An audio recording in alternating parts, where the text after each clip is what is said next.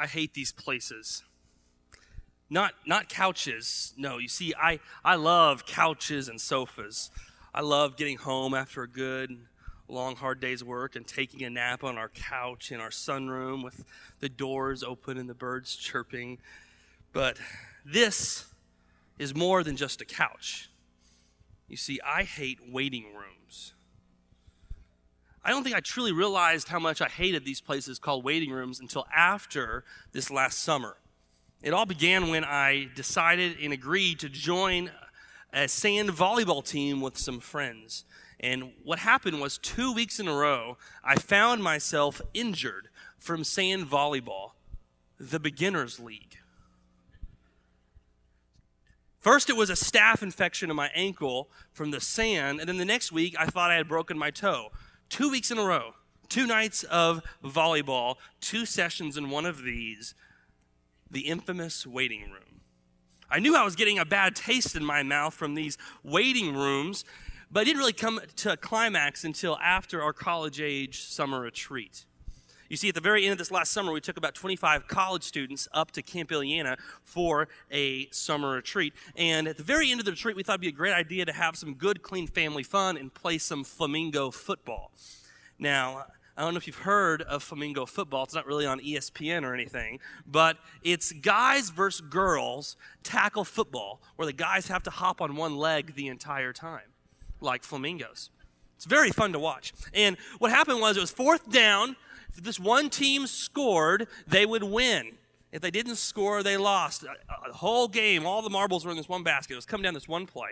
And after the collision occurred and the bodies scattered away, one girl was left of having taken a knee to the head.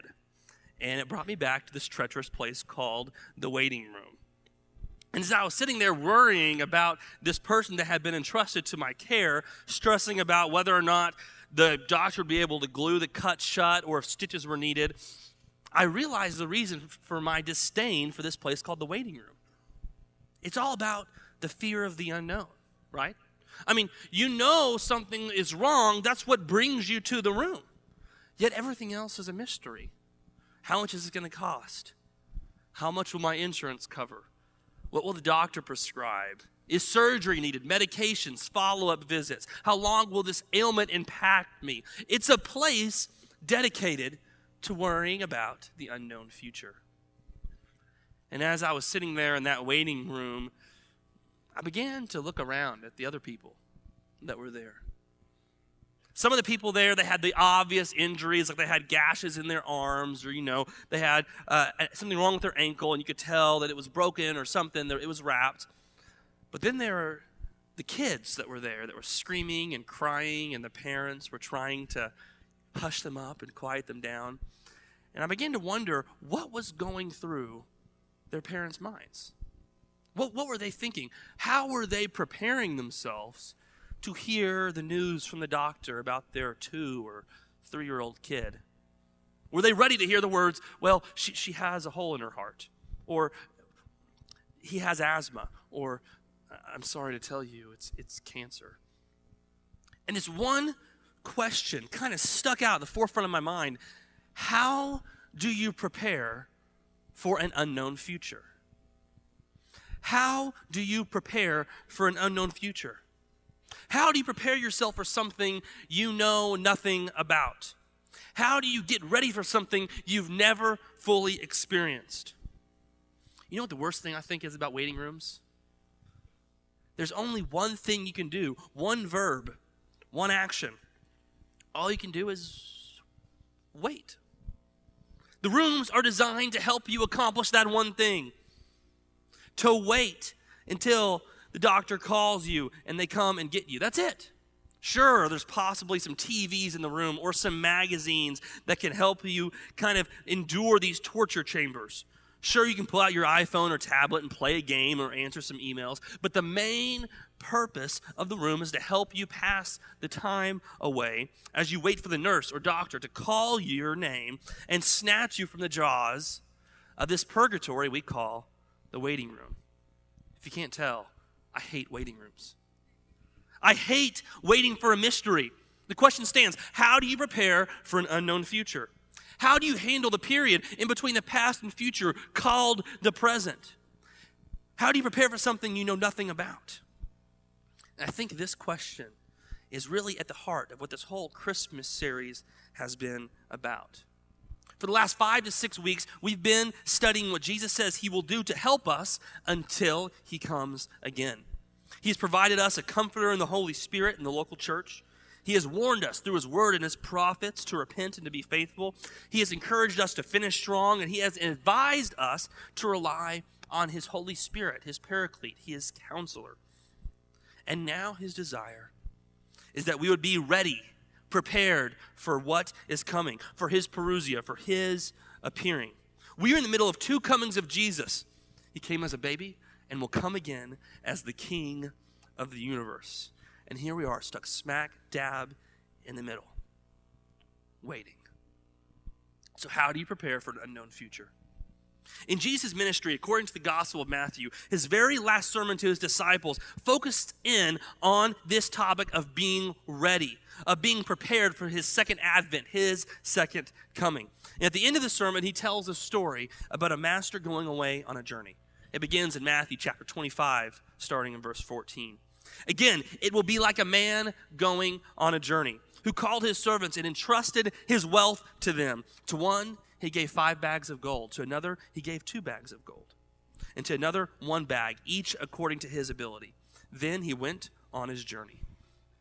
The man who had received 5 bags of gold went at once and put his money to work and gained 5 bags more. So also the one with 2 bags of gold gained 2 more.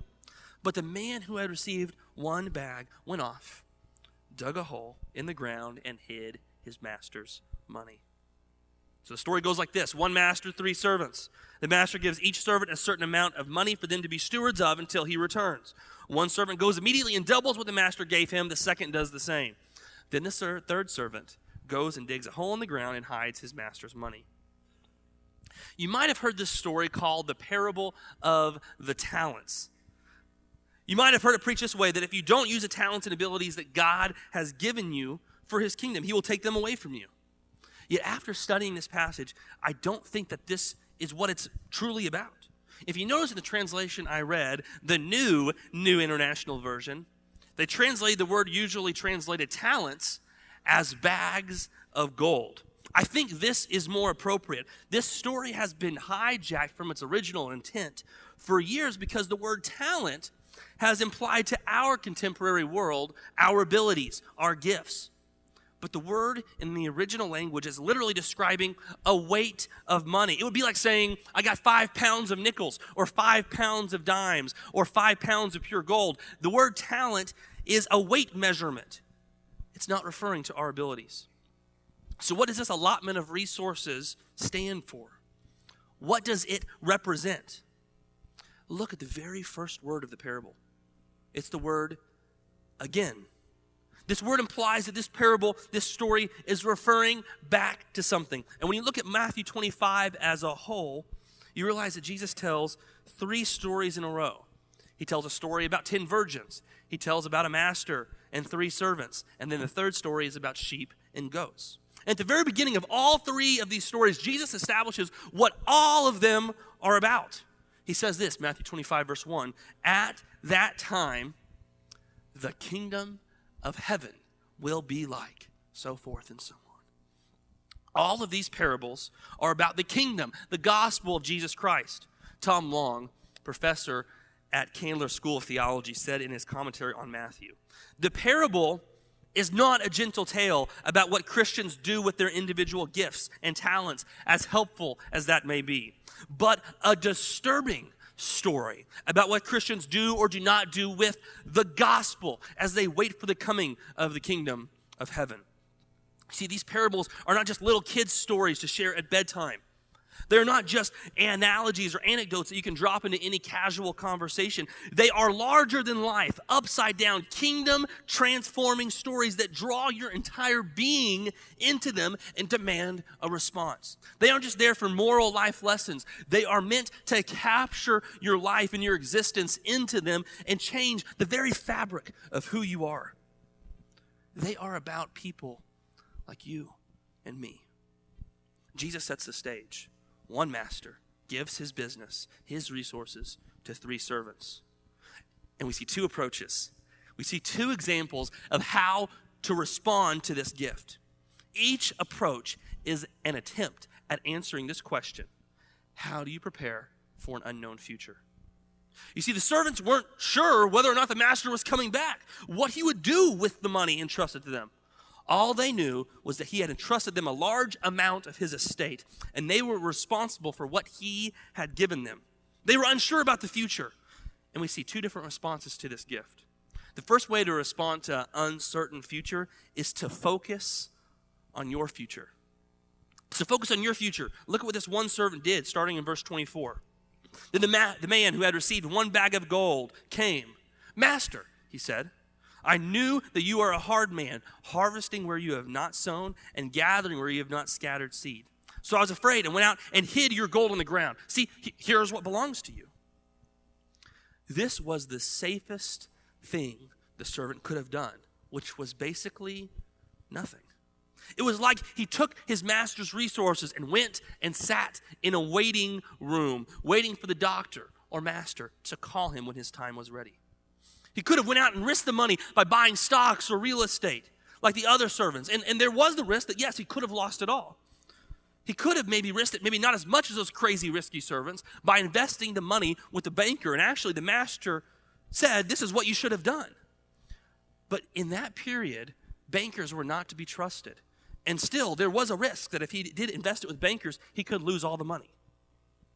R.T. France says it this way: in the circumstance, to bury money in the ground was probably the better way to keep it safe. The course of action demanded by the master may have been no less risky than the commercial ventures attempted by the other 2 slaves. But get this: risk is at the heart of discipleship. By playing safe, the cautious slave has achieved nothing. And it is his timidity and lack of enterprise which is condemned. It is an attitude representing a religion concerned only with not doing anything wrong. This servant was not concerned with making money for the master. He was concerned about covering his own rear. He was concerned with his future, what would happen to him if the deal went bad, if the master never came back, if the master took the money he made and left him with nothing. The servant's focus was on his future. It reminds me of the hit TV show Doomsday Preppers. Have you seen this show? It's a reality TV show that profiles various survivalists or so-called preppers who are preparing for the end of the world. Since its original air date in February of 2012, it's had 2 seasons, 23 episodes, all focusing on this idea of people preparing for the end of the life as we know it. It's the most popular series, get this, in the history of the National Geographic Channel. Different preppers take the lives God has given them, and they dig holes and bury them, protecting themselves from an unknown future. They get everything they have and sit on couches and waiting rooms, hoping, praying, investing thousands of hours and millions of dollars in focusing on their future. Paul prepares for a polar shift. Tim loses part of his thumb during firearm practice while filming for the show. James from Maine works on homesteading techniques in order to be prepared for overpopulation. Colorado computer programmer Preston has collected over 11,200 types of seeds and plants for biosphere living. Ed and Diana are prepared to survive fully underground in their decommissioned Atlas missile silo. And Texas prepper Mr. Wayne bases his doomsday fears on a Chinese financial takeover. And that's just some of the preppers from the first season. These preppers have spent their time digging their holes and burying their talents. They spend their lives sitting on a couch in the waiting room, doing everything they can to protect their future, to save their rears, to survive the days to come. You know, when you think about it, it's ultimately all about fear, isn't it? It's ultimately about fear. It's about fear of war, fear of disease, fear of another recession, fear of the unknown future that keeps these preppers on their couches simply waiting. And it was fear that led the servant to hide his bag of money in the ground. Look at what the servant said to the master. He says this: "Master, I knew that you were a hard man, harvesting where you have not sown and gathering where you have not scattered seed. So I was, what do you say? Afraid. Afraid. I was afraid and went out and hid your gold in the ground. Fear of the unknown future, any future, keeps preppers frozen on couches in waiting rooms, keeps them investing their money in holes in the ground. And friends, it does the same for us. It's easy to point at these doomsday preppers and dismiss them as those nutty extremists in Idaho or Montana. But we have to realize that we have our own couches in waiting rooms that we sit on. We dig our own holes and hide our own gifts. Steve remains silent about his faith for fear of losing his job. Denise doesn't invite the new kid's mom to mom's day out for fear that it will change the dynamics of the group. Jerry doesn't tithe because he's concerned about saving enough for retirement. And Zach and Jessica, they won't let their kid go to Bible college because, well, we're not sure. We're concerned that they will never be able to provide for a family. And the parable shows us what happens to this servant. Jesus says he is thrown out into the darkness where there will be weeping and gnashing of teeth. The master calls him wicked, lazy, and worthless. Yet so often this is how we approach Christianity, isn't it? We see this period in between Jesus' first coming and second coming like a waiting room. We worry about all we have to do in order to get into the room, to be forgiven, to have our faith secure. And then we sit on our couches and hope we don't do anything to mess it up, to lose our salvation, to risk anything. We answer the question, how do you prepare for an unknown future? By saying, well, sometimes you just got to look out for number one. Or God only helps those who help themselves. And yet God calls those who prepare for his coming by focusing on themselves lazy, wicked, and worthless. Here is the simple truth we see from this parable. In order to be ready, you must prepare for God's future, not your future. That is the second approach we see in the parable. The servant that is given 5 bags of gold immediately puts it to work and makes 5 more. The servant given 2 bags of gold puts it to work and gains 2 more. They risked. They stepped out in faith. The fear of the unknown did not freeze them on their couches. Look what the master says to them. He says, well done, good and faithful servants. You have been faithful with few things. I will put you in charge of many. Being ready for the king's return is not like sitting on a couch in a waiting room doing nothing except waiting for him to come back. It is more like preparing for a baby to be born. Monica and I have a number of friends in our lives that are pregnant, expecting a child. And they're all in the process of this getting ready stage.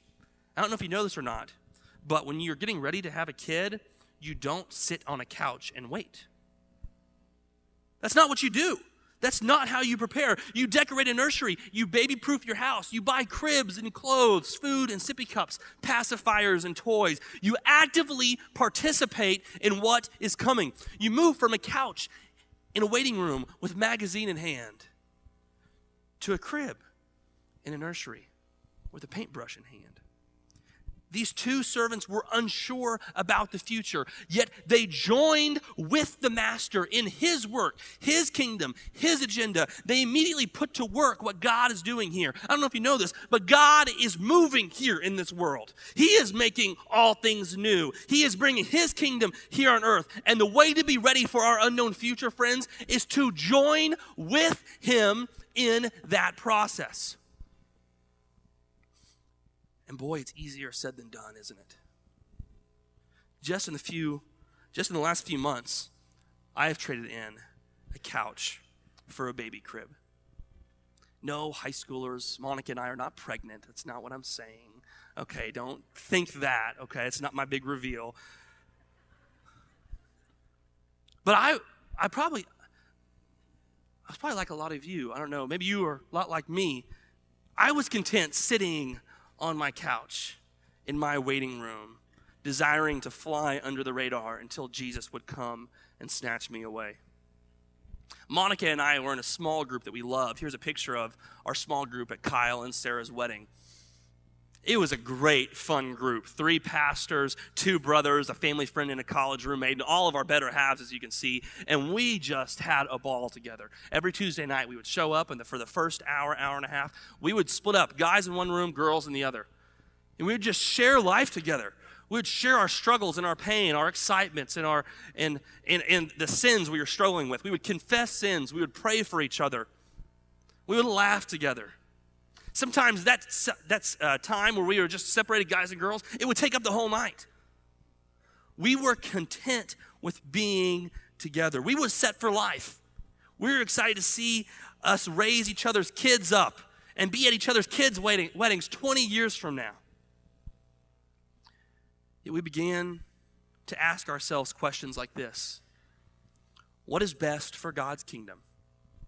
What is God's will, God's plan? Because in order to be ready, you must prepare for God's future, not yours. Is it being in our group comfortable and secure on our couches, in our waiting rooms, with our gold hidden in the ground? Or was God calling us to something more? So we decided to split right down the middle and start 2 new groups. This was in October. Now look at the picture that both of our groups took at our Christmas parties. They're fun groups. We started off with a full group of around 14, 7 couples, and now look, 26 people. 13 couples in these 2 groups. In 3 months, our maxed out group of 14 has almost doubled. We moved from sitting on a couch with gold buried in the ground to putting together a crib, multiplying God's kingdom. So what about you? What about you? What couch are you sitting on? Which room are you waiting in? What bag of gold have you buried in the ground? What fear has frozen you? Because here's the thing, I don't know if you know this or not, but here's a secret I want to let you in on. As Christians, we don't have to prepare for an unknown future. We don't have to prepare for an unknown future. We know the end of the story. We know our future. We know where this place is heading. God is bringing his kingdom here on earth. His kingdom is coming. His will is being done on earth as it is in heaven. And one day, we will dance on golden streets, worshiping with people from every tribe, tongue, nation, and language, from every economic class and educational level. There is a wedding that is coming one day where Jesus, the groom, will come and be united to his bride, the church, and we will be together as one, living in unity and perfect harmony for eternity. So what do we do now until he comes again? Let's pick up our paintbrushes and screwdrivers. Let's begin preparing this place for God's kingdom to come. Let's feed the hungry and clothe the naked and provide a home for the homeless. Let's provide a family for the orphans and take care of the widows. Let's reach the unreached in the corners of the world. Let's all stand up together and join. I meant that. Let's all stand up together now and join with the angels in heaven as they are singing around the throne to the Lamb that was slain. Worthy is the Lamb who was slain. Holy, holy is the Lord God Almighty.